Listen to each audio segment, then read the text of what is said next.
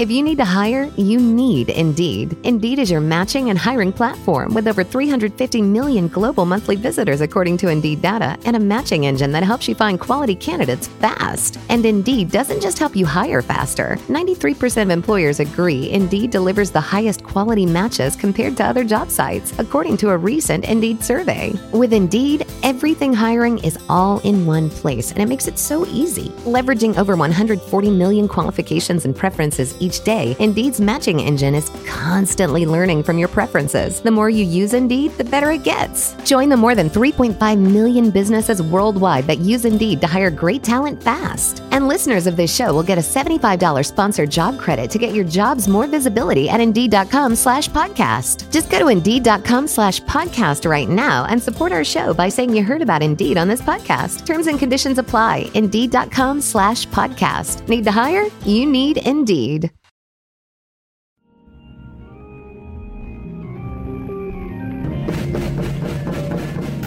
Welcome back to another episode of the Comedy Bureau Field Report. The Comedy Bureau Field Report is a member of the Believe podcast family. That's spelled BLEAV.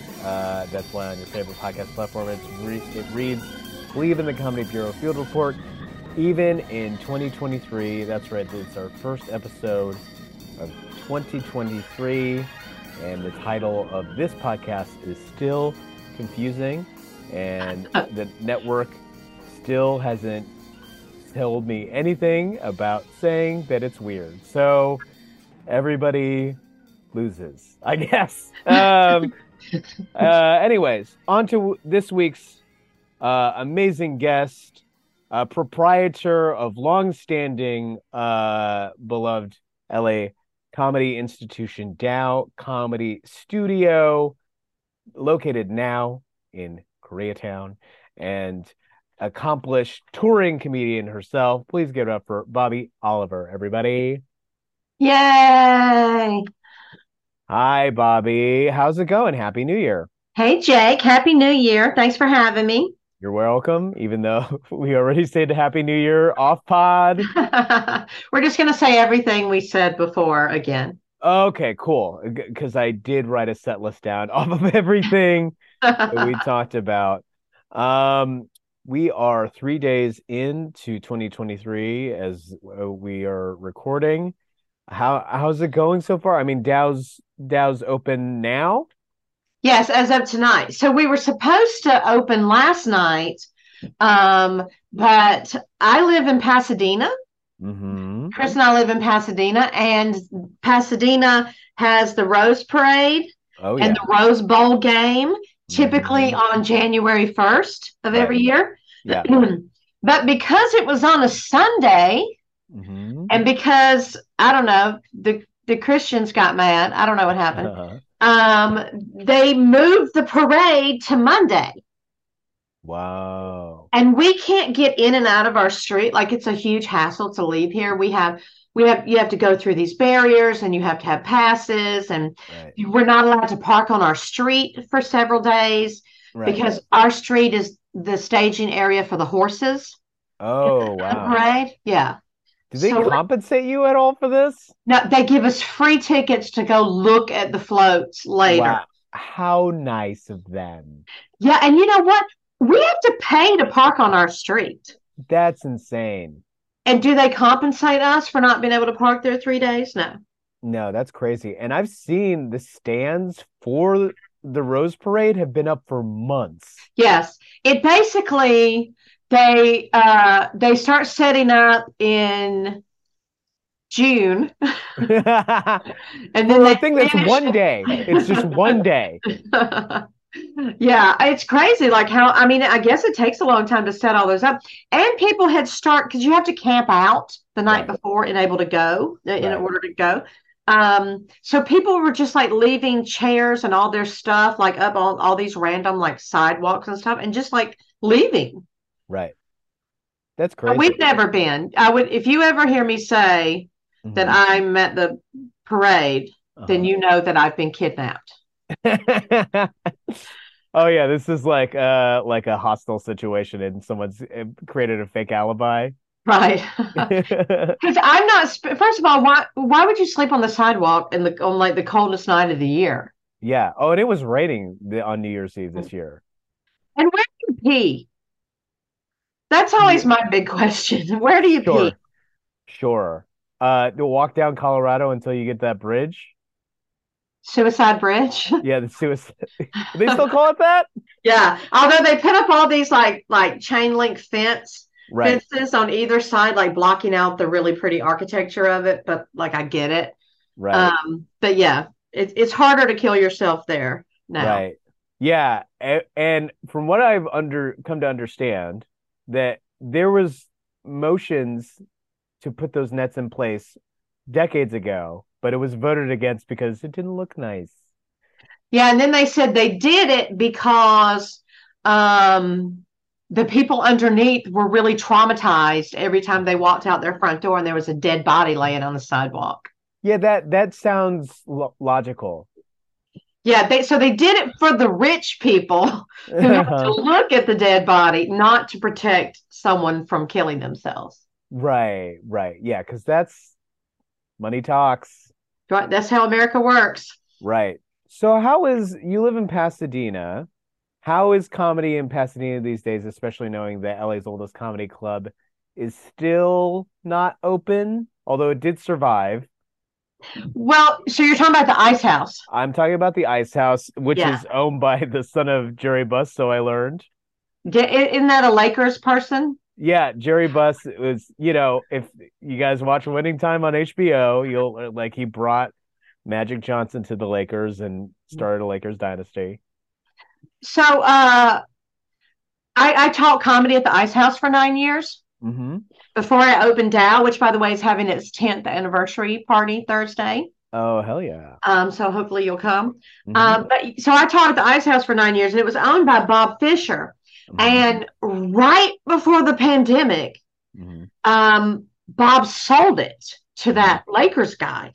not knowing that it was going to be a lockdown. Right. But yeah, sold it perfect. You know, we almost bought the Ice House.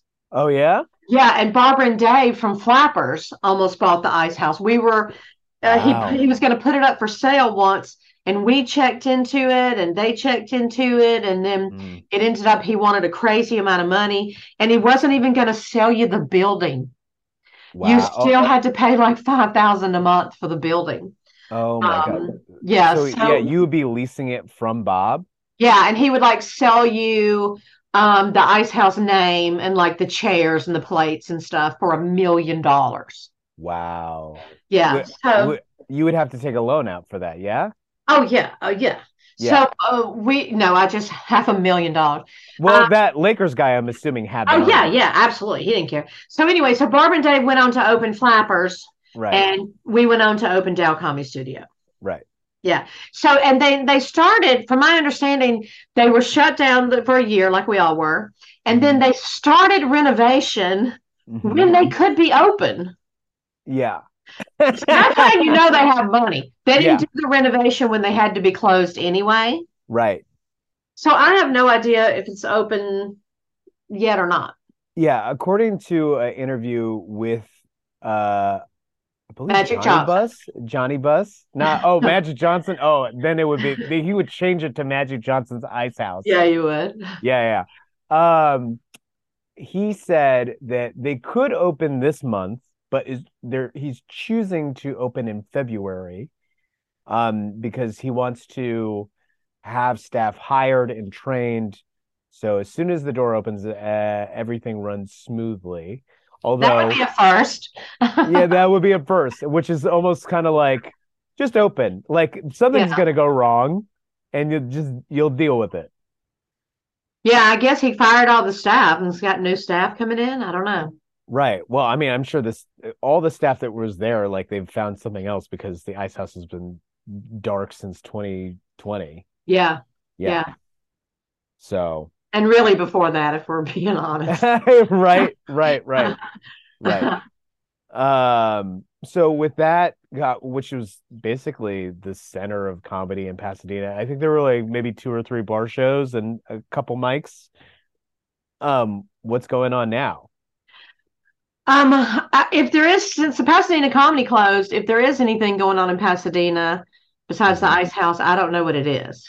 Yeah, there is one show called Harboiled that I think is somewhere in Old Town. Old Um, Town is cool. yeah, run by Christy Bana, I want to say. And that's all that I know. Oh, there used to be a Barney's Beanery show, yeah? Probably there is a Yeah, Barney's Beanery here, and they do shows there. I yeah, mean, I mostly just perform out in LA. yeah. Which You know, is, I mean, you can live as far as you'd like from LA, but there's kind of no escaping the gravity of the scene, as it is. yeah. I mean, I'm not going to just work to build up a comedy scene in Pasadena. Yeah. No, you definitely took location, location, location to heart, and Koreatown is very central as opposed to Pasadena. Well, and I think you know that I used to produce the Eagle Rock Comedy Festival for 4 years. I do You did remember. it, right? I did not I went, but I very much remember it being along Eagle Rock Boulevard and York. Well, Colorado and Eagle Rock Oh, Boulevard. Colorado. Yeah, Yeah, Colorado. it was Yeah. it was like a comedy crawl. It Yeah. was like 17 shows over 3 nights, and so Right. you could like go into like this. Our headquarters was the sandwich shop, Dave's Chillin' and Grillin'. Dave's Chilling and Grilling. I very much Yes, remember that. where I used to produce an open mic there. Yeah. But and then it would be like in Swart Coffee or the bookstore, like where Right. Maria Bamford used to have her shows in that little Right. bookstore. Right. And Yeah, the near Cafe de bar. Leche. Yeah. Yeah, so it would be like, you know, all up and down the street. Well, now I think she's at Cafe de Leche, or she was, but she used to be at this tiny little, I think it's called Read Books Right. or Read Books. What a great name. What a great name. Well, Yeah. Maria now she probably doesn't live too far from you. She lives in Altadena. Yeah, we both used to live in Eagle Rock. Hmm. I've been to her house many times. It wasn't that far. And then I don't know when she moved to Altadena, but we moved to Pasadena 5 years ago. Right. And well, speaking of which, there is a new venue that isn't like stand-up centric. It's more like clown and sketch and improv focus called Public Displays of Altadena that opened Oh, last year. there's also some kind of puppetry thing in Highland Park. Oh yeah. So Bob Baker Marionettes, Oh, the that maybe. yeah, that's what it is. That used to be just outside of downtown forever, for decades. And if you look up Bob Baker, he's actually like a historic, figure in puppetry. And he like, I think he built like hundreds and hundreds of marionettes, which were all housed at this theater. And then, greedy developers offered a deal, and they promised, I think the deal that was worked out is they were going to get a bunch of money, and then they were going to have a theater. They were going to pay for the new theater to be built where it is now on York, and I think 50th or Avenue 50. And yeah, it took a long time for all of that to happen. But yeah, that building now is going to be like luxury apartments or whatever. That nobody can afford. It's going to be more affordable housing, just what we need in LA. Yes. And yeah, who's going to take up those units? Yeah. So in how long has Dow Comedy been running? So, so full history. I Uh-huh. started doing comedy in 1988 Hmm. in college, which is where I met Chris, my husband, Okay. who had already done comedy twice before then. Oh wow. Did you guys meet at an open mic? No, I started a comedy group at our college Oh, okay. because I was 19 and the punchline said you had to be 21 to get in. Right. So I started a comedy group. I produced the first show I was ever in. I actually Wow. produced the first like 3 or 4 shows I was ever in. Right. I wasn't able to even do an open mic at the punchline until I turned 21. Right. So started doing comedy 88, moved to Athens in 91, Athens, Mhm. Georgia, went on the road from there for many years. Hmm. Moved to LA in 97, Hmm. started teaching comedy at PCC in 2004. Mm. And then I left there and opened Old Dow Hmm. about 10 years ago now. And then Wow. we were at Old Dow for 5 years, and then we moved into New Dow. We've been there for 5 years. And then, as you know, Hmm. during the pandemic, our neighbors next door moved out, and Hmm. we took over their business, completely remodeled it, put a door Hmm. between the two, put in a wheelchair accessible bathroom. Hmm. And now we have control over the whole patio and the whole parking lot.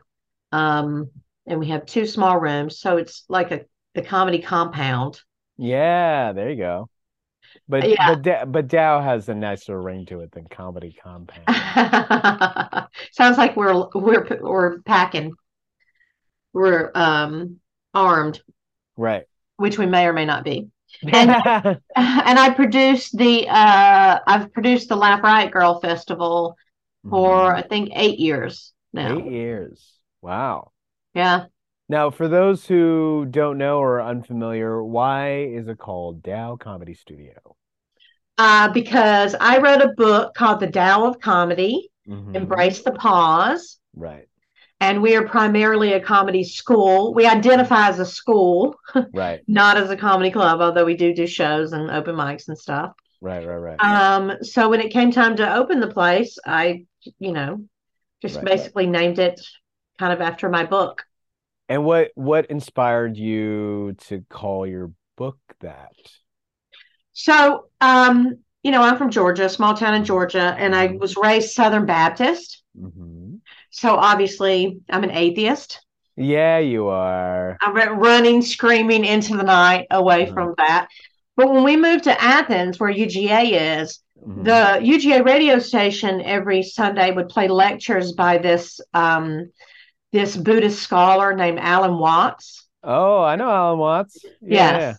And so I just became captivated with the Hmm. philosophies. He speaks a lot. He's a theologian.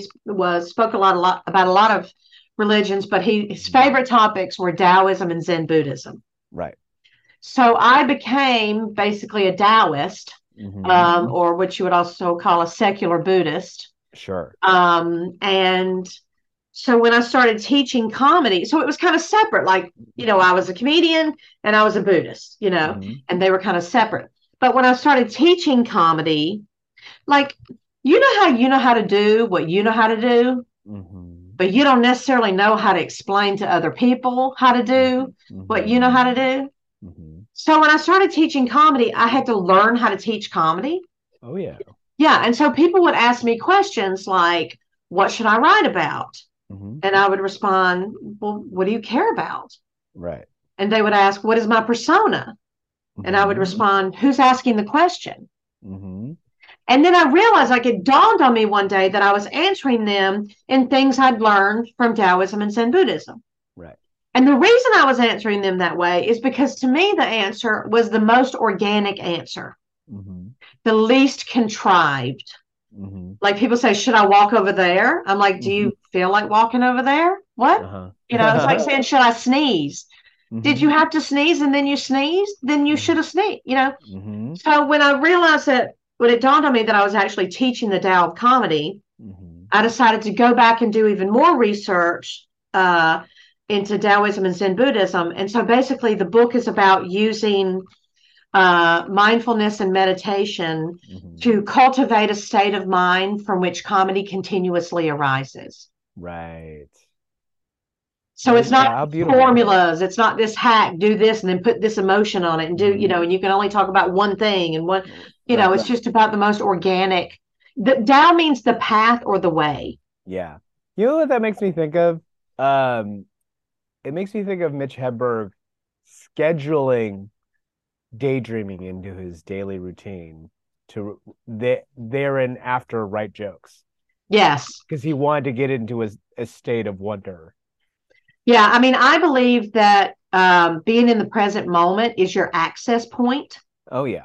I mean, I'm not the only one that believes that. I mean, John Cleese thinks you should meditate for 3 hours before you write. You know, Yeah, John Cleese has a lot of time on his hands. he does. We don't. Yeah. Um, but yeah, that's basically the philosophy that if you want something, first pursue nothing because Hmm. something needs a space to move into. Hmm. You know, we all want that big aha moment.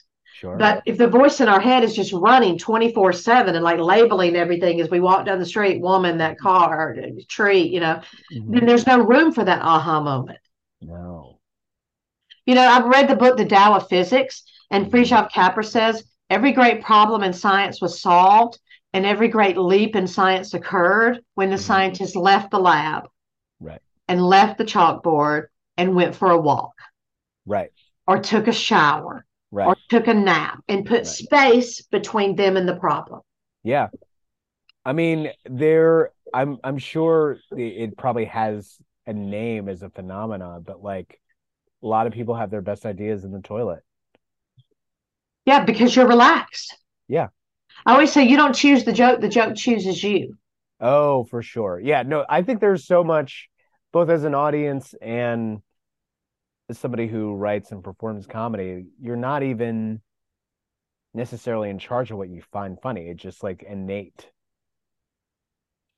Yeah, your job is to just, first of all, show up in your own life, be as present as possible, and then to have as few seconds as humanly possible between the time an idea comes to you and you somehow get it down on your phone or in your notebook or on your arm or on a napkin. You know, whatever it is, the universe has chosen you for that idea. Your job is to write it down.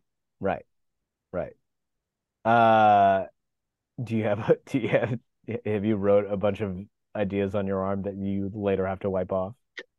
I haven't, because before the phone was a thing that was attached to my body at all times. Right. I always carried a notebook and pen everywhere I went. Right. You know, which I'm glad to see. There are plenty of comedians who still do that, because there's a sensation to putting pen to paper. Yes. That I think is somehow sparks like a different like set of synapses that are more creative than just like typing with your thumbs. Yeah, I agree. I just, you know, I initially get the idea on my phone and then I sit down with my notebook to flesh it out, you know, and also I'm a big fan of journaling. So, you know, having a journaling notebook separate from your joke notebook could also be good. Right. Do you think because Taoism is involved in this philosophy of comedy, everything like yourself and everybody that you taught, do you think they've reached a higher state of being as well and being like a funnier comedian? Well, I don't know if I would say everyone. Okay, fair. But I do get contacted. I mean, I was just saying to Chris a couple days ago, like my book came out 10 years ago, and not a week goes by that at least one person who I've never met before in my life reaches out to me either on social media or email or something to tell me that my book changed their life. Wow. That's amazing. So I mean, it's all worth it just for that. That is kind of what's, you know, for as the sort of tumultuous journey, especially financially, of doing any and all of this, getting those sorts of things makes it like, yeah, that's why I put in all the hours. Yeah, because it basically took me 8 years from the time I had the idea of the book until it was a book you could hold in your hand. Yeah. Damn. But I just think comedy has become too hack. Oh yeah? It's become too caricature, too much of a caricature versus a persona. Too much of kind of a single through line. And the whole idea of formulas for jokes just drives me crazy. Do you think that like comes and goes? I feel like that's like a pendulum that swings, you know, it becomes like too like that, and then every good thing gets more freeform, and then it swings back. Well, I mean, if we're talking about people who, you know, teach comedy, teach the craft, I think there's always people who do it in a pure way, and there's always people who do it in a hack way. Yes. And I feel like you can tell who's had which class by watching, you know, when you see somebody on stage. Right. Oh, for sure. I definitely can clock everybody who's read the Comedy Bible. Yes. And part of why I called my book The Tao of Comedy is to show a contrast between that and the Comedy Bible. Yes, absolutely. Which is very, very prescriptive. And I've tried to read it several times. I've tried to read several comedy books several right. times, and I start to read it, and then I see myself throwing it on the ground. And then you manifest that in reality and you actually throw it on ground. I did well. Not I don't even realize I'm throwing it on the ground until I see myself doing it because Sure. it was just something like I read something. It's like what, and I just wanted to get it like as far away from me. Right.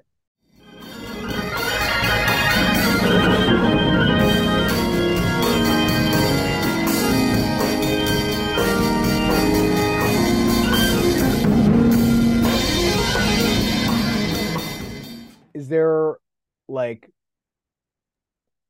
specific things that you find hack in comedy today that you would like to have Oh God. stop? Um, How long is this podcast? Is what you were gonna say? well, I think first the main thing is that idea that you have to have one talk about one thing and one thing only. Sure. You know, like I've got a friend who is hilarious, Hmm. hilarious comic. And every time we hang out, they say the funniest shit. And I will Hmm. always say, oh, you should put that in your act. And Right. they're like, it doesn't fit my character. Oh, yeah. And I'm like, but you thought of it and then you said it. So Right. therefore, it does fit your character. Right. You know, so that whole idea of like you're one thing and you can never stray from that. Like if you're the put upon guy, you can never tell a joke about something going your way, Right. you know. But also that kind of thing where some comedy classes make you stand up in front of the class and have the Mhm. other people in class tell you what you look like. Oh God. First of all, what a way to make enemies. What a way to make I mean, this sounds like a Curb Your Enthusiasm version of a comedy class. Only Curb is funny. Yeah, Curb is funny, but I mean, like, oh my God, what a brutal way to start a class. I don't give a fuck what you think I look like or Right. what kind of comedy you think I should be doing. Like people saying, oh, well, you're the angry guy or you're the slutty girl or that's ridiculous. Right. So to Absolutely. me, it's being all sides of yourself. Yeah, You know? absolutely. Sometimes you are angry, sometimes you are slutty, sometimes you are nerdy. Right. So, you know, only talking about one thing and sticking to things like when people say, oh, you're this certain ethnicity, so you can only talk about being that ethnicity. And No. they're like, I'm half this and half that. I don't know whether to blank or blank. I mean, if people are still teaching that in 2022, stop. They are. Or 2023. Yeah. Yeah. Uh And in 2025. in 2025. Yeah. Yeah, it's one of my least favorite things that I ever hear in a stand-up set is like I'm half this, I'm half that. So I'm the only person in the room that like can fill in hack punchlines. Yeah. And you know what? Yeah, talk about your ethnicity if there's something you want to say about your ethnicity. You talk about being a woman if you there's something you want to say about being a woman, but Right. but talk about all the things. Talk about all the things and make it personal because that's what's going to be original. Yeah, like you know, I'm blurry, but I guess it doesn't matter. It's just us. Right, right, right. Maybe if turn it off and turn back on. But you know, like I say, you should be able to like let's say just off the top of my head, you're an Indian guy. Hmm. You should be able to do a show with 10 Indian guys Right. who are all around your age, and you Hmm. should all be able to have different jokes. Sure. Absolutely. Yeah, right. And so if you can do that, and Mhm. yes, you can still talk about your ethnicity, you can still talk about your age, you can still talk about, you know, whatever, Hmm. but just not doing the same thing that's been done to death. Right. Absolutely. And there, I would also like to anybody doing comedy coming up in comedy, like it's also very important as much as to do it, to watch it. But don't just watch a little bit No. because then I think it's really easy to pick up somebody else's style. Sure. You know, like every young white dude wants to be Bill Burr, Sure. you know? And so many young female comics, whether they know or not, like want to be Eliza or Whitney. Yeah, Yeah. that's unfortunate. I know. I just hear it all the time at Yeah. Mike's, and I'm like, oh my, do you Well, even know that you're doing this? I think part of it is because the other thing that I teach is to be process oriented versus results oriented. Okay. Because if all you have in mind is this particular goal, let's say that goal is to be on Comedy Central. Right. Okay. By the way, I call things like Comedy Central the comedy industrial complex, Oh, sure. entertainment industrial complex. So, in order to get on Comedy Central, their demographic is like young dudes. So Right. you have to pass a gatekeeper, who's looking for somebody who will appeal to young dudes. So if all you think about is, that end goal, like to be marketable or to be whatever, it's going to get in there. It's going to infect your act. Yeah. Not just affect, but infect. And it's going to turn you into the kind of comic that would get past a particular gatekeeper. Right. But that doesn't mean that you're being, a good comic or Yeah. being true to yourself or even not wasting your time. Right.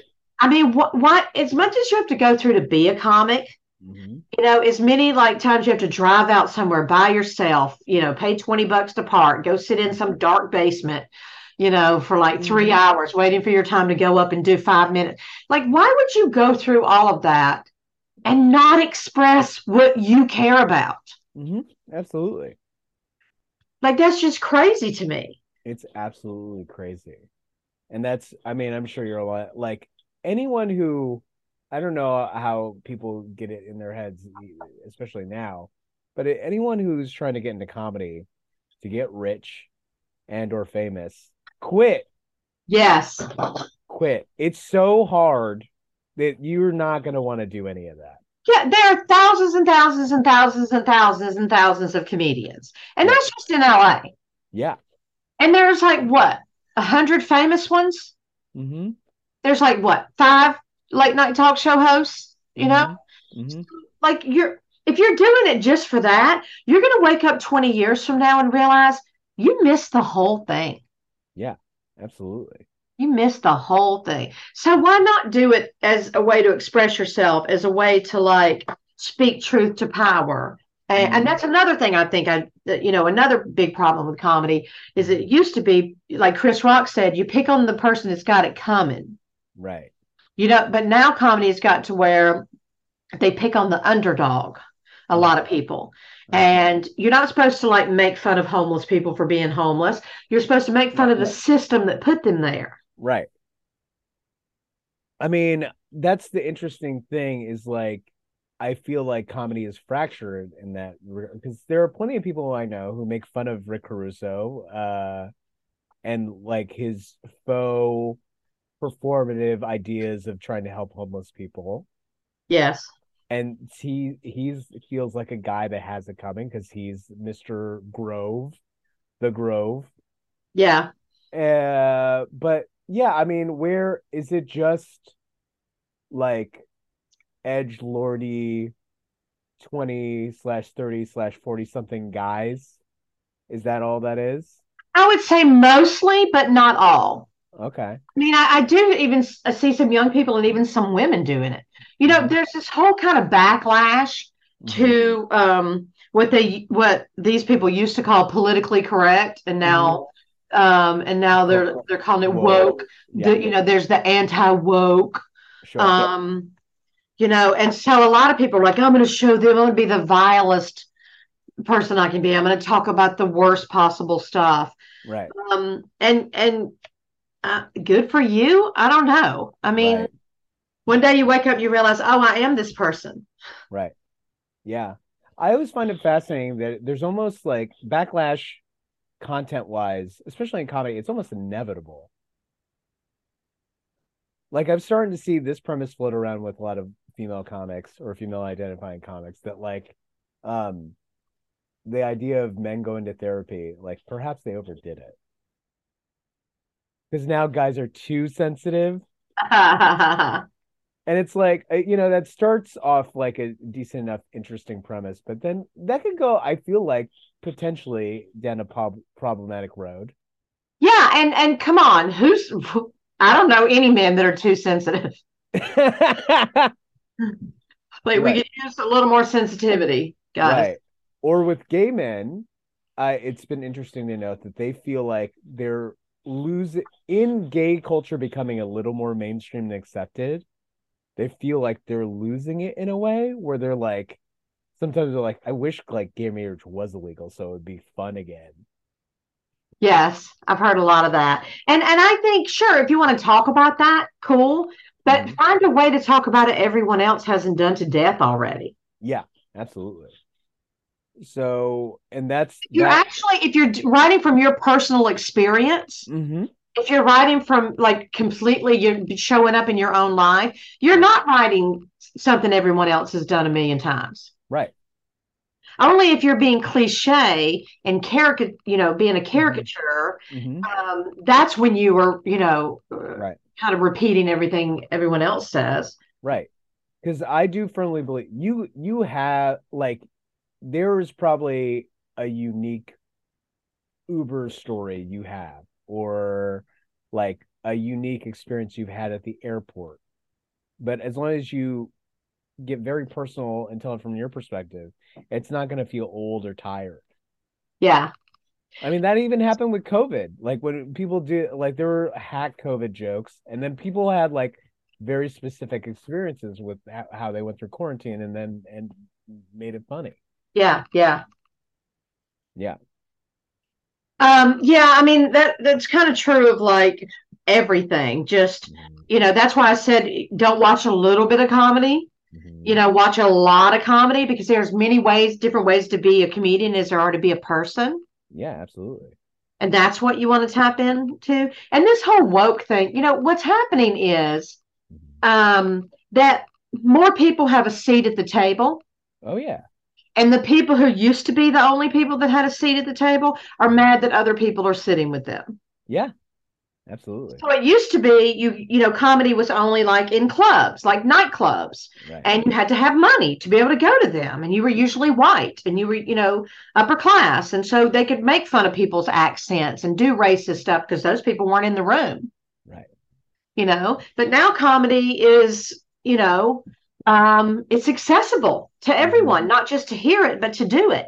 So Right. now we get to hear the perspectives of the Hmm. people that I don't know, Don Rickles, just Hmm. throw it out there, has been talking about making fun of for all these years. We get to hear their perspective, not just on who they are, but making fun back Right. of other people, and they just the people who are butthurt about it, they Hmm. just can't stand that there are more people that have access to comedy and that more people have a voice. Hmm.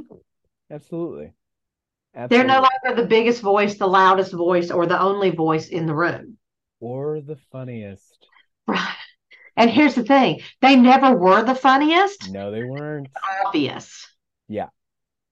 And they just didn't want to confront that truth to themselves. Yeah, I mean, it's easy to go in and make a bunch of people just like you laugh, Hmm. Absolutely. and now that's been, PC culture or whatever the fuck. Right. One thing I've always enjoyed about I've known that you've held these sort of philosophies for a long, long time, but you kind of weave them into your venue. For the listeners, how like what is it? How do you run Dow Comedy Studio that upholds these principles and ideals that you have? Well, we we're an intersectional feminist comedy space. Hmm. There are lots of different types of feminism, but intersectional feminist is feminists that understand that it's not just about white women, it's Hmm. not just about able-bodied women, Hmm. it's not just about upper class women. It's not just about women. Hmm. So so we basically everything I've ever created, from my Riot Girl Festival to Dow to my open mics, everything I created as a reaction to bad experiences that I had. Hmm. So I got tired of um, just sitting through rape joke after rape joke. Hmm. And not, by the way, no, like we have a no pro rape joke policy. Hmm. We don't have a no rape joke policy. Right. because you can talk about rape culture. You can talk, a lot of comics have been assaulted, you can talk about that. But we have a no, yay, rape joke. Right. And so when we did that, which by the way, we tried everything until we did that, by the way.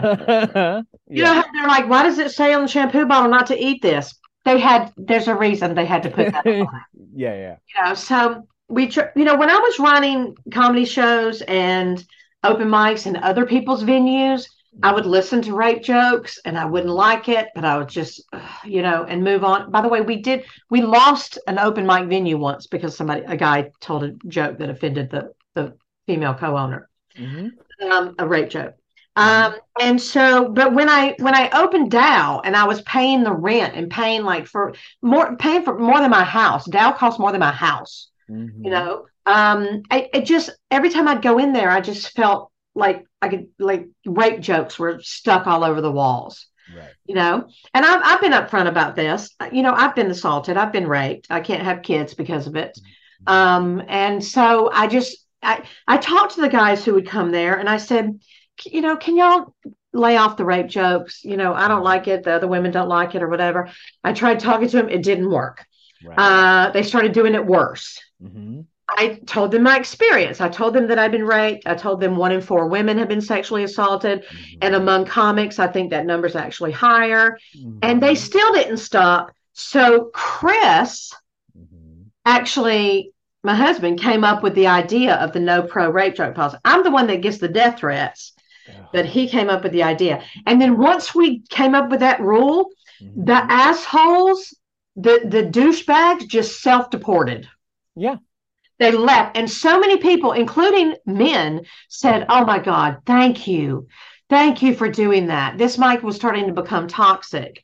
So thank you for doing that. So that's part of it. What we do is, so we want LA Weekly's best place for women comics. And so it's because we have intentional, we do intentional things, like our bathrobes are always very clean. Yes, they are. And stocked. You will never go in there. If you go in there and there's no toilet paper or paper towels, then I am dead. We have free tampons in the bathroom. Right. There was another comedy place, which I can tell you off air what it was. And one of my former students, a comic, he told me that he told the owner, he said, I heard some women talking about how disgusting your bathroom was.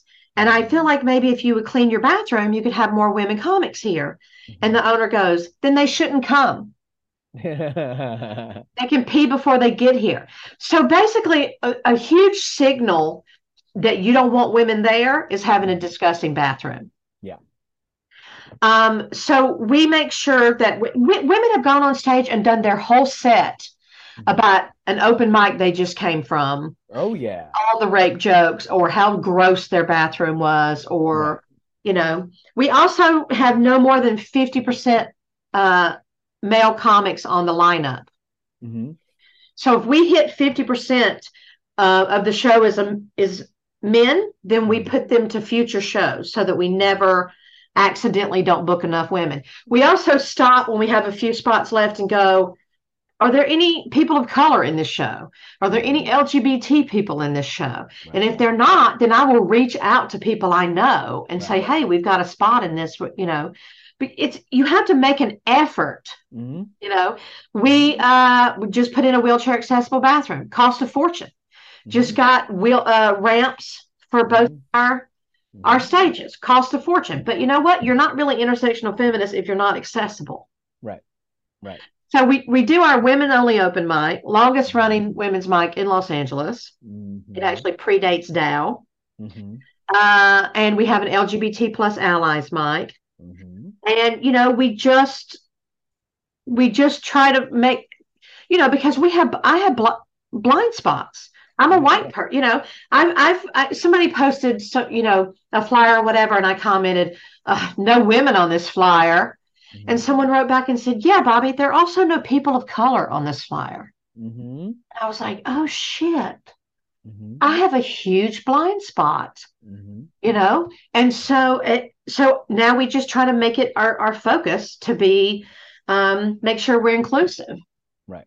And if somebody starts, we don't allow, if guys go on stage and start harassing women from, Mm-hmm. female comics or other women in the audience, or, Mm-hmm. we say, hey, change the subject, Mm-hmm.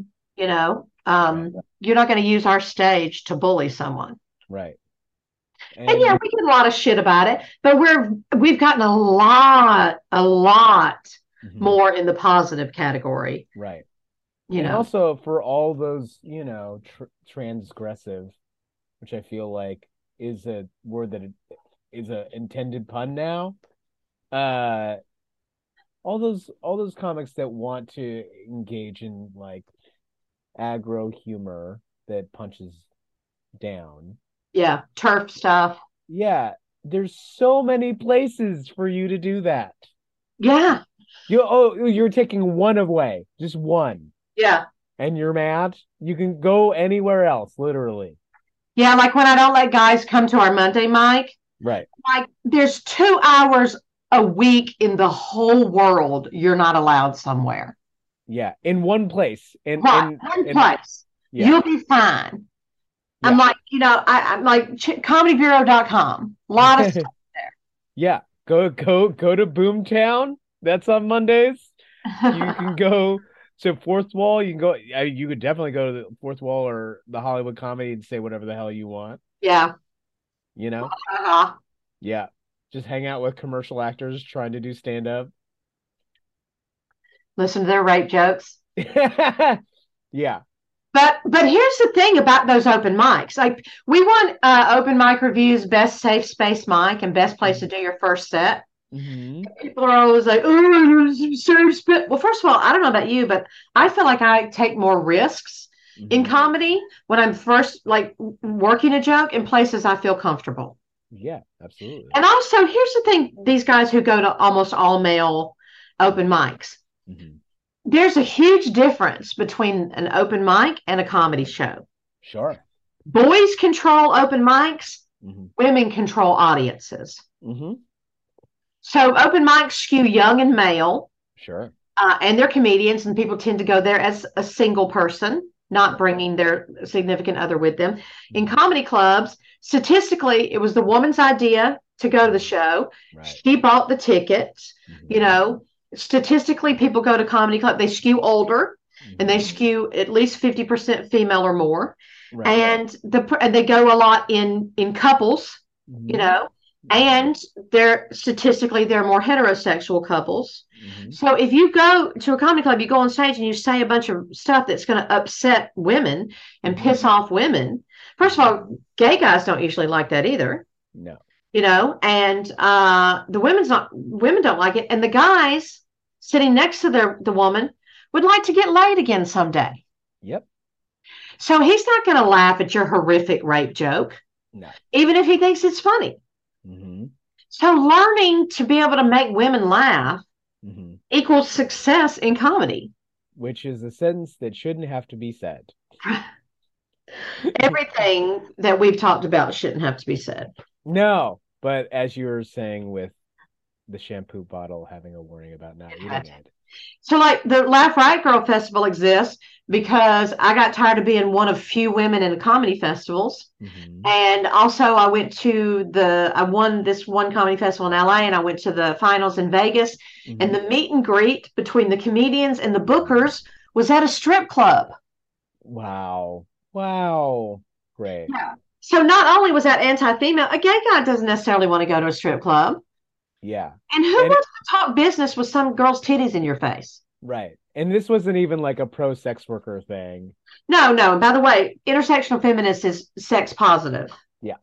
We're pro sex worker.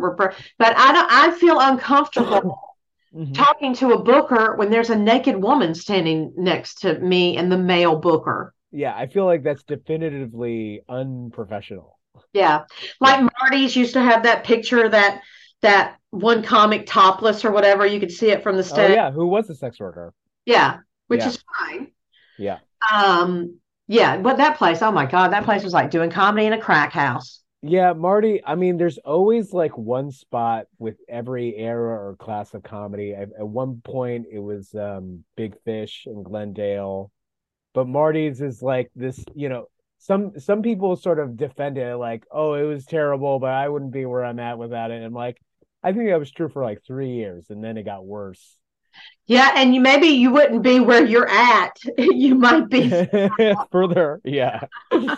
Yeah, maybe you absolutely. wouldn't be facing that rape charge. No kidding. Talking about somebody who loves telling rape jokes. Shout out to Marty. Yeah, his Instagram said a safe place for your rape jokes. Great. Great, Great, man. good. Go there. Please go there. Go there and watch everybody not get laughs as you sip on free bad coffee. Do you want to do some comedy news? Huh? You want to do some comedy news? Sure.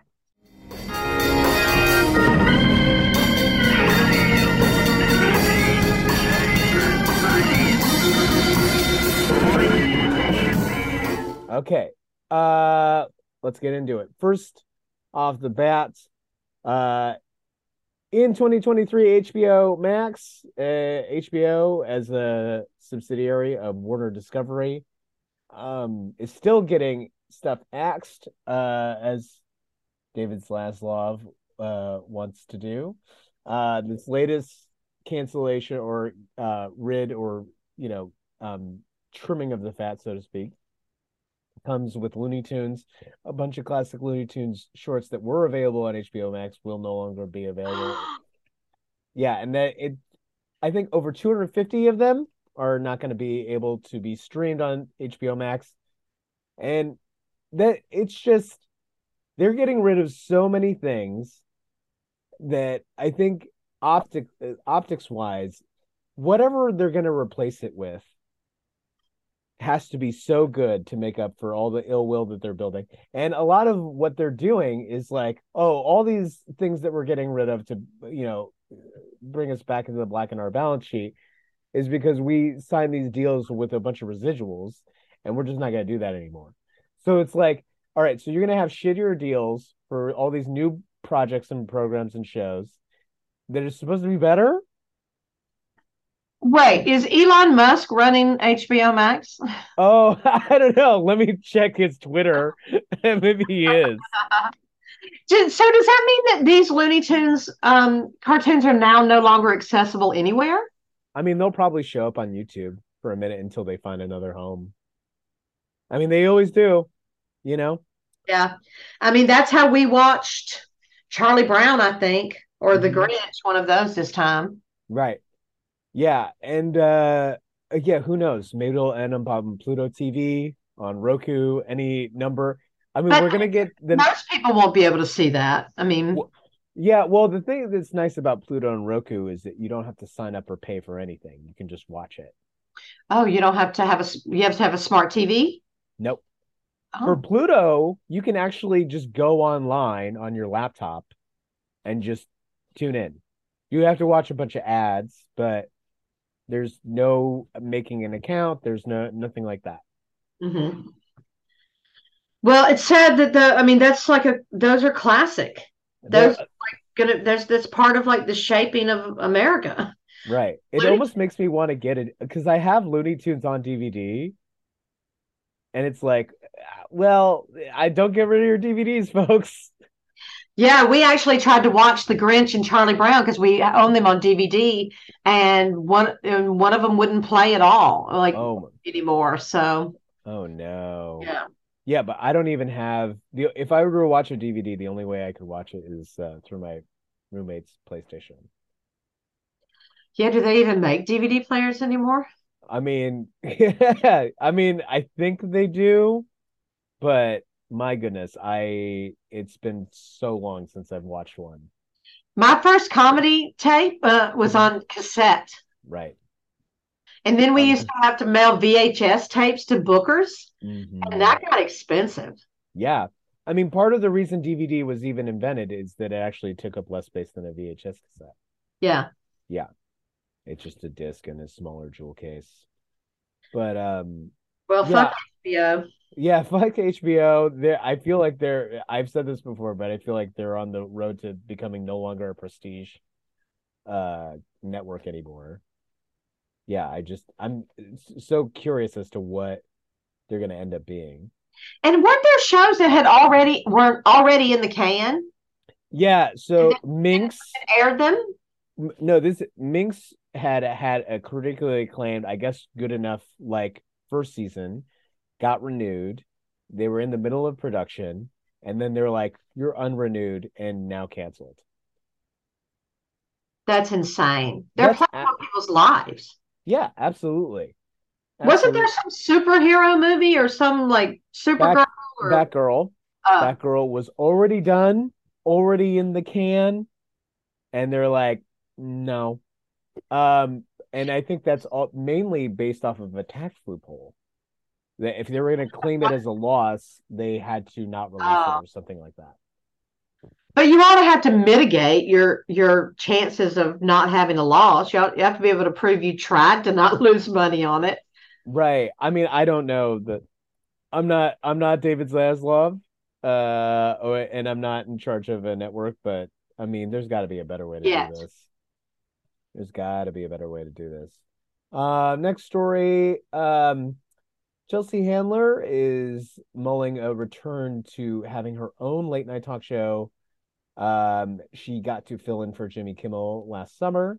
She's about to fill in as one of the fill-in hosts of The Daily Show as Comedy Central looks for a new host. Um, and having gotten to do it last year and looking forward to doing it this year, she is excited, has a spark again to do it, especially since the world of late night keeps it keeps changing and it keeps not changing. So like Sam B's gone, Trevor Noah left, Yeah, Sam Porter B needs to come back. Sam B needs to come back. Chelsea Handler's great, but we also need Samantha Bee's politics take. Yeah, absolutely. I mean, I do very much enjoy how pointed Z-Way is. And Oh, love. Oh my God, I love Z-Way. yeah, Yeah, she should host something huge. Is she on HBO? she's on Showtime. Oh, she's on She Showtime. she Oh, just finished her second season. Black Lady Sketch Show, I guess, is on HBO. Have you ever seen that? Yeah, I've seen that. It's perfection. You should watch Michael Che be interviewed by Z-Way. Oh, does she rip him apart? Yes, because he asked what the word marginalized means, Oh God, and and she's like, "Aren't you the head writer of Saturday Night Live?" yeah, but he, yeah. That's where I wonder, like, people in those positions, like Chappelle asked this in his fucking special, like, "Oh, I didn't know what the word feminism meant." I'm like, "Are you kidding me? Or are you doing this as a bit?" Yeah. Somebody who like is a thinker, you didn't know what the word feminism meant? You don't own a dictionary? Yeah. Yeah, so I don't know. It's like are is he trolling Z-Way by not saying he doesn't know what marginalized means, or does he just literally not know? Well, he definitely doesn't know what feminism means. No, he doesn't. No, No.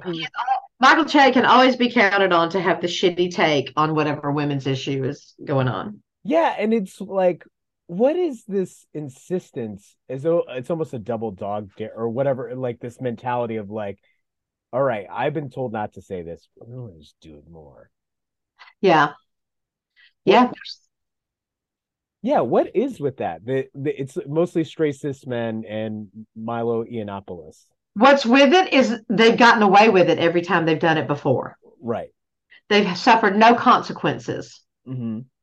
So that is the Right. result of never suffering consequences for that particular language. Yeah. Which segues perfectly into this next story, which is I would say tangentially related to comedy, but I think important. Um, Chauvinist, I should say, social media influencer and head of crime ring and accused alleged human trafficker, Andrew Tate, um, was just arrested under charges in Romania for basically trafficking girls into doing porn. in a compound that he had with other conspirators. In looking up his story, because I had not really heard much or like read up much of him, he has built an empire online through social media of being like just a total dickhead and unapologetic to, shall I say, anything that's woke. And anytime there have been times where in receiving criticism, he would respond that he was doing a character, that it was all kind of a joke. And I don't think that's a viable defense. Hilarious. Huh? It is hilarious. It is hilarious because I mean, there's no way that guy, and I mean, I can only say this from my own subjective opinion, but I don't think he's intentionally ever funny. Right. Yeah. But I love how he was there. Like, I didn't really know who he was. He's probably a men's rights advocate, right? Oh, yeah, absolutely. Men's rights advocate, MRA, the manosphere. Mm-hmm. But I did when I saw what was happening, I looked at the thing or whatever, and he's in like a red bathrobe and it's open. And he's smoking a cigar. It's like and eating pizza. Yeah. Yeah. This is the real Pizzagate. Mm-hmm. Mm-hmm. And he just looks like such a fool. Mm-hmm. Absolutely. Yeah, I love it that what happened? He was fighting with Greta. Oh, he's fighting with Greta Thunberg. He had posted a picture of one of his many supercars, a Bugatti Veyron, I believe, and he tweeted something at her about like, "Oh, this is the mileage my car gets." And he has 33 cars or something. Yeah, which is like, I think it's almost hacked to compare like cars to how disproportionately small your penis size is as a guy, but I feel like it's applicable here because it's like you're making up for it so much. Yeah, like how alpha is it to tease a teenage girl that you have a bunch of cars? Yeah. It's pathetic. And I love that because he decided to just attack her for no reason, that's how he got busted. Yeah. Oh, is that has everyone concluded that? Yes, because he posted himself in the bathroom with a pizza box. Right.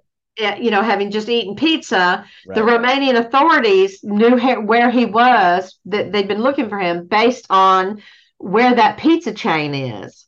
Uh-huh. They knew he was a human trafficker. So Greta cleaning up the environment. Right.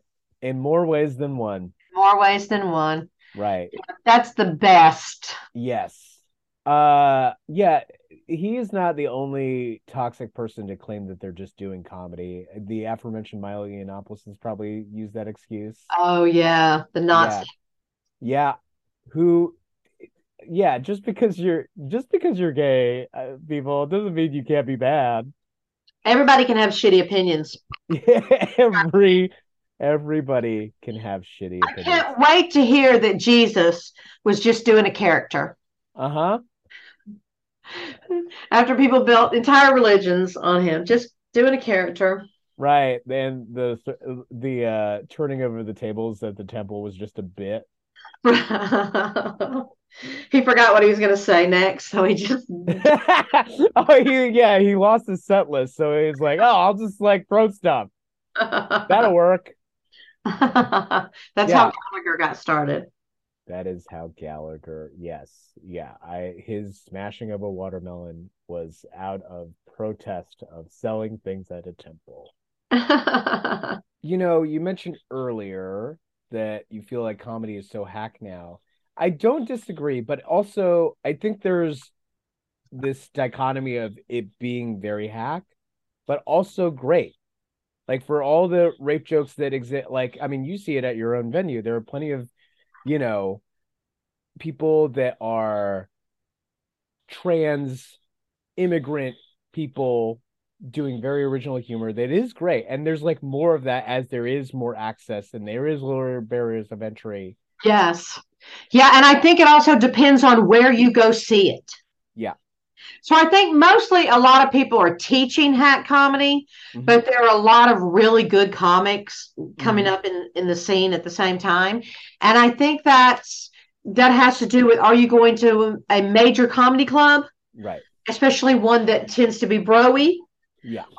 like the Comedy Store, or are you going to like all of these underground places that do comedy, that are just like all over LA and not necessarily in a comedy club per se? Right. Right. There's some really good alternative stuff going on everywhere. Absolutely. And it does require you to look a little bit, but not even that much. And I do my best to make it easy for people. But yeah, it is closer than you think. It's cheaper than you think. It's better than you think. It's better than you think. And a lot of these, almost 100% of these places don't even have a drink or item minimum. Yeah. Yeah. We don't. Our drinks are just by donation. And you're not required to buy any. I am a firm believer that for a comedy venue, if you create an experience where people are having a great time, they will want to spend more on drinks or food than if you had forced them to. Yeah, and they will come back. Yes, which is important. That's always the fascinating thing to me about the Stand in New York, which is very, very, very much a comedy club. And depending on what night you go, very broy. And like, they don't have an item minimum. But what they have done is they have made a restaurant that people go to eat at and not even watch the comedy. Yeah, yeah. Yeah, the Ice House kind of does that too, or did. Yeah, we'll see what food they get this time after all this time. I mean, Flappers actually has a really good food menu. Flappers does have good food. Flappers actually has better food than the Comedy Store and better drinks than the Laugh Factory. I mean, the Comedy Store, what they call food, it took them forever to even get food, and then what they're calling food, is not food. But Flappers, I mean, the best chocolate chip cookies in comedy. You know, they have a full menu. It's really good, and I love playing there because you get to eat free. Yeah, that is one of the things you'll hear about Flappers in the LA comedy scene. They're like, the food is actually really good. And they have a 2-item minimum, not a 2-drink minimum. Yes. Some places, it doesn't matter if you get a steak, you still have to buy 2 drinks. Yeah, they're really trying to just get every bit of those margins they possibly can. But then they just make it so expensive. Yeah, absolutely. I mean, in New York, it's even crazier. There are plenty of venues that do $1 minimum. Like they want to make sure there's no way you can weasel your way out. Yeah. So you're like, all right, pick a drink or food. You got to spend at least $18. Yeah. On top of cover. Sounds like Musso and Frank's. Yeah. So going headfirst into 2023, knowing that there are elements and facets where comedy is hack and bad and full of bad actors, but also there are plenty of people that are illuminating and pushing the art form forward. What are you looking forward to doing yourself and with Dow this year? Well, I mean, that we have 2 rooms, and so I'd like to be able to utilize the new room as much as possible. 3, no? Because of the patio? Oh yeah, because the patio, when it's not raining or freezing, the patio is killer. Yeah. I want to start listing down on more location shoot places so people can come like film there and stuff, because there's so many beautiful moments there you can find. I'd love to have some improv going on at Dow. We had improv in the past. We haven't had it in a while. And, just continue to. So I just feel like, like I said, everything I did is based on a bad experience I had. I just want to continue to provide the kind of experience that I want to have when I do comedy somewhere. Right. And so that's why we have the mic cards where it's, you get assigned every time and then you get a free mic. That's why we give you not just a drink with the $5, but a large selection of drinks. That's why we, have ramps and clean bathrooms and, we just want to continue to, um, to create a space. And that's the great thing about comedy, especially in LA. If you want to go somewhere that if you don't like a place you are, you can find the opposite of that scene somewhere else. Oh yeah. You can make your own scene. Yeah. So, I always say if you go to a place and the place makes you feel not welcome and makes you feel shitty, don't go back and give them any more money. No. Absolutely. Yeah. So and if I always say, make your own opportunities, create the things you want to see, and then reach back for someone. Right. And no one venue or show or person is going to necessarily make or break you. Right. Yes. I always say that to people who take my workshops. Nothing is your big break. Yeah. It's about a body of work over time. If you just go into every show like there's nothing riding on this, you're going to be less nervous, happier. You're going to be funnier. Right. It's not about where's this going to get me. It's not a means to an end. And the audience can read that too. When you're carrying that energy, like I need this. Yeah. They can. Yeah. Alan Watts says the purpose of dancing is not to land on a certain spot on the floor when the music stops. The purpose of dancing is to dance. Yeah. So the purpose of doing comedy is not to get something from it. Right. It's to do comedy. To express yourself. Right. Does that philosophy extend to the actual like structure of a joke? It's not even about the punchline, it's about the journey. Well, I mean, I believe in a good punchline. I believe in a good, well-written joke, know. Right. But I do think you should know about comedy devices, but not try to make every idea you have fit into a particular device. Like, let it tell you how it wants to be told. Right. Yeah, absolutely. Because you know as well as I do, there are so many well-written jokes that we've seen just be torpedoed by people who are nervous or just don't know how to literally tell a joke. And don't know how to pause. I would wager money, as I'm sure this is like what your book is based off of too, that one of the first revelatory moments that most comedians coming up have is like the first time they pause and they get a laugh from pausing. Yes. Yes. You tell the audience what's funny and how funny it is based on where you pause and how long you hold the pause. Yeah.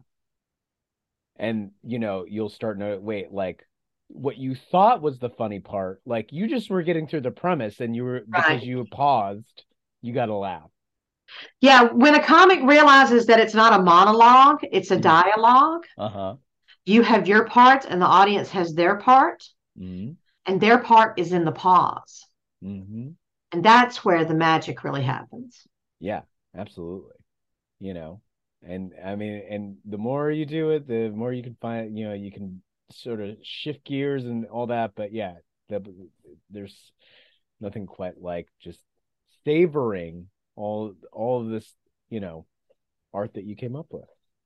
Yeah, I mean, what's the point of writing a well-written joke if you step on all the laughs? Yeah, absolutely. I will say one of the first open mics I went to, Days in Glendale. Remember that? What was it? The Days in Glendale. Oh, yeah. Yeah, there was a guy who like, I think I forgot the exact joke, but it was a one-liner joke, but he just said the setup and the punchline all in one breath. And then he took a beat and then realized, oh, I fucked that up. You take a break between the setup to give them a chance to get the wrong idea and to form the wrong idea so you can shatter that idea with the punchline. So you pause both after and between. Yeah. And he said, oh, I fucked that up. And that got a big laugh because that mic, you weren't allowed to curse. When in doubt, fuck that up. Right. Is there anything come up in Dow that you'd like to highlight? I don't know when this comes out. Tomorrow. Oh, yes. The Dow 10th anniversary party / Mm-hmm. open house. Mm-hmm. Come eat cake, Mm-hmm. party, dance Mm-hmm. with us. There will be no comedy. Mm-hmm. Thank We don't want to run a good party with some comedy. Not intentionally, anyway. And everybody, please watch my comedy special. Mm-hmm. It's on Amazon Prime, but if you don't want to give Jeff Bezos $1, Mm-hmm. you can watch it on my website, bobbyoliver.net, or on YouTube. Mm-hmm. It's called Bobby Oliver Greatest Hits. Uh-huh. It's an hour and 45 minutes Mm-hmm. of me just straight standing on stage, Mm-hmm. telling like my favorite jokes from 30 years of doing comedy, Mm-hmm. plus some new stuff. And it was taped right before the shutdown. Oh, wow. Yeah, like talk about timing. Like March 10th? It was taped February, February. Okay. February Wow. 2020. Yeah, I think you're right on that cusp. That was right when like tapings were scheduled around there in March, and most of them got shut down. Namely Lewis Black, Moses Storm are the ones that come to mind. But they were like planning to finish these tours and then tape a special, and then nope. Yep. Yeah. Got really lucky. Yeah. And then you didn't have to tape it at the Rose Bowl with people in their cars 4 months later. Yeah. Well, and one of the reasons I took over the other room is so we could have the whole outdoor space Right. and utilize it. Yeah. Um, Which is so nice. yeah, we tried to be really safe. We tried to be a literal safe space. Mm-hmm. We still have free N95 masks for anybody who wants them. Oh wow. Yeah, I'll put that in the show notes. People Yeah, would know, yeah. I have packs of N95 masks on the bar for people Right. to take, and we all use them. And we still have mic covers. We've individually supported the mic cover business single Yeah, handedly. yeah, Yeah. absolutely. Do you have anything to say, like if you had one thing to impart for people that are looking to do stand up as their New Year's resolution for 2023, what would you like to share? You have to be bad before you're good. Yes. You have to live through being bad. Your only job right now is to live through it. Mm-hmm. Every time you live through it, you get better at it. Yes. And people, comedy fans, they only see the finished product Mm-hmm. of their favorite comics. They only see the album, the end result, the special. They don't see how many times that joke didn't work before it finally worked. Yeah. Or the years. I always like to liken it like this, like a a batting average for the Baseball Hall of Fame, meaning you're one of the best baseball players of all time, is somewhere around 300, which means you hit the ball 3 times out of 10 on average. So similarly, in comedy, even the greats spent most of their time being god awful. Yes. And then you just only see those 3/10. It's like, oh, that was amazing. Yeah. Yeah. That's the biggest misconception that people have when they start doing comedy is that it's easy. Right. And in fact, for those of you who start out because, I don't know, you did a set at your friend's bat mitzvah, or, you were hanging with friends and you were drunk and they put you on stage or whatever it was and it went well, just know that whenever you inevitably bomb, it's going to hurt worse. Yeah. Yeah. Because you thought, oh, I know how to do this. Yeah. Yeah. And just because you bomb, it doesn't mean you're not good. It means you're. No. And that's, I would say, what is not that there's any Bill Cosby truthers out there, but there is plenty of interviews where he claims he's only bombed once. And like, oh, this guy just lives in another reality. There's no way that that's true. Right. And in his defense, they were passed out. Yes. Yeah. They would have laughed. They would have laughed. And he's like, oh, maybe I shouldn't have put, a Spanish fly in all of their drinks. Just one. Not that much. Yeah. Not that much. Yeah, absolutely. Bobby, it's been a delight having you on. Thank you so much for joining me on this first episode of the Comedy Bureau Field Report for 2023. Thank you so much for having me. I'm really excited. Absolutely. Where can people find you online? And is there anything else you would like to promote? The Dow website is dowcomedystudio.com, and Dow is spelled T as in Tom, A-O, comedystudio.com. My website is bobbyoliver.net, B-O-B-B-I-E. I'm still on Twitter for now. Did you sign up for Hive Social and Mastodon and all that stuff? Social? No, I'm not, I don't need another addiction. I don't really want to. It's like, oh, am I running out of heroin? Okay, I guess I'll get on coke. Like, no, I'm just gonna. When I quit, I'll quit. Right. But yeah, we have shows on Saturday nights. Very diverse show, which makes for a funnier show. We have 5 open mics a week. We have a comedian's depression support group. Yeah, I'm glad you're still keeping that going.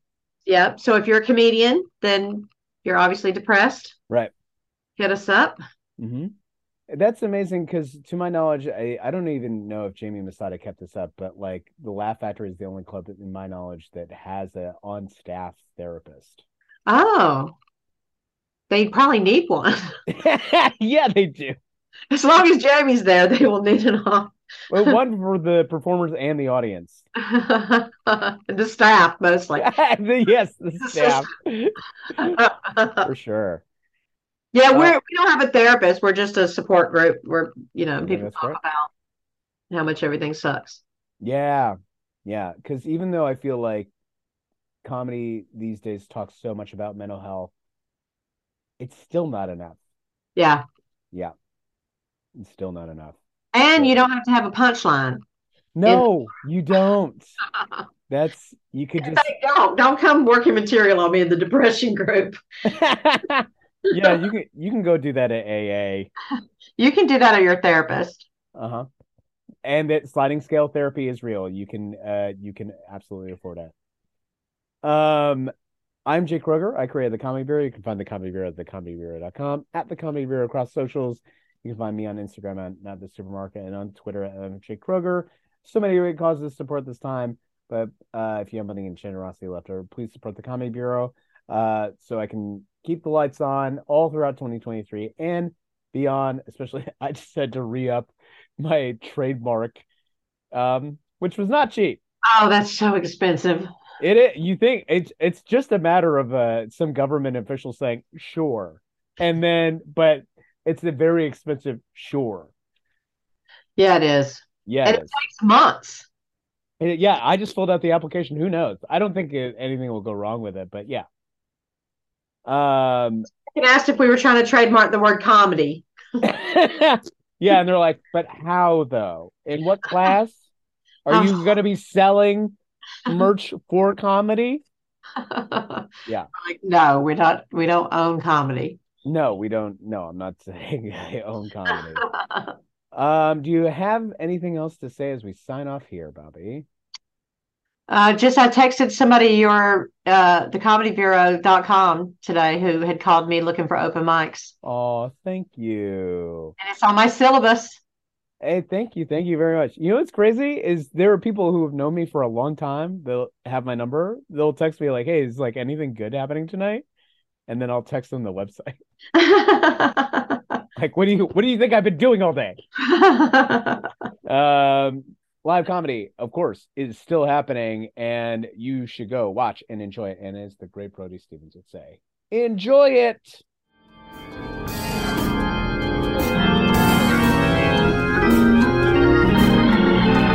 The Comedy Bureau Field Report is recorded, produced, and edited by Jake Kroger. Music by Brian Granillo. Artwork by Andrew Delman and KT. And part of the Believe podcast family.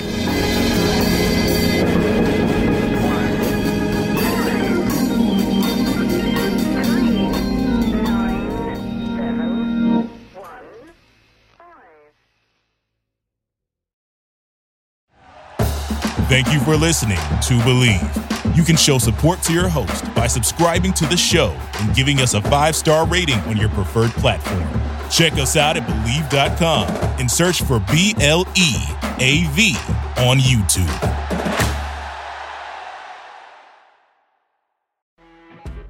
You know when you're listening to a true crime story that has an unbelievable plot twist that makes you stop in your tracks?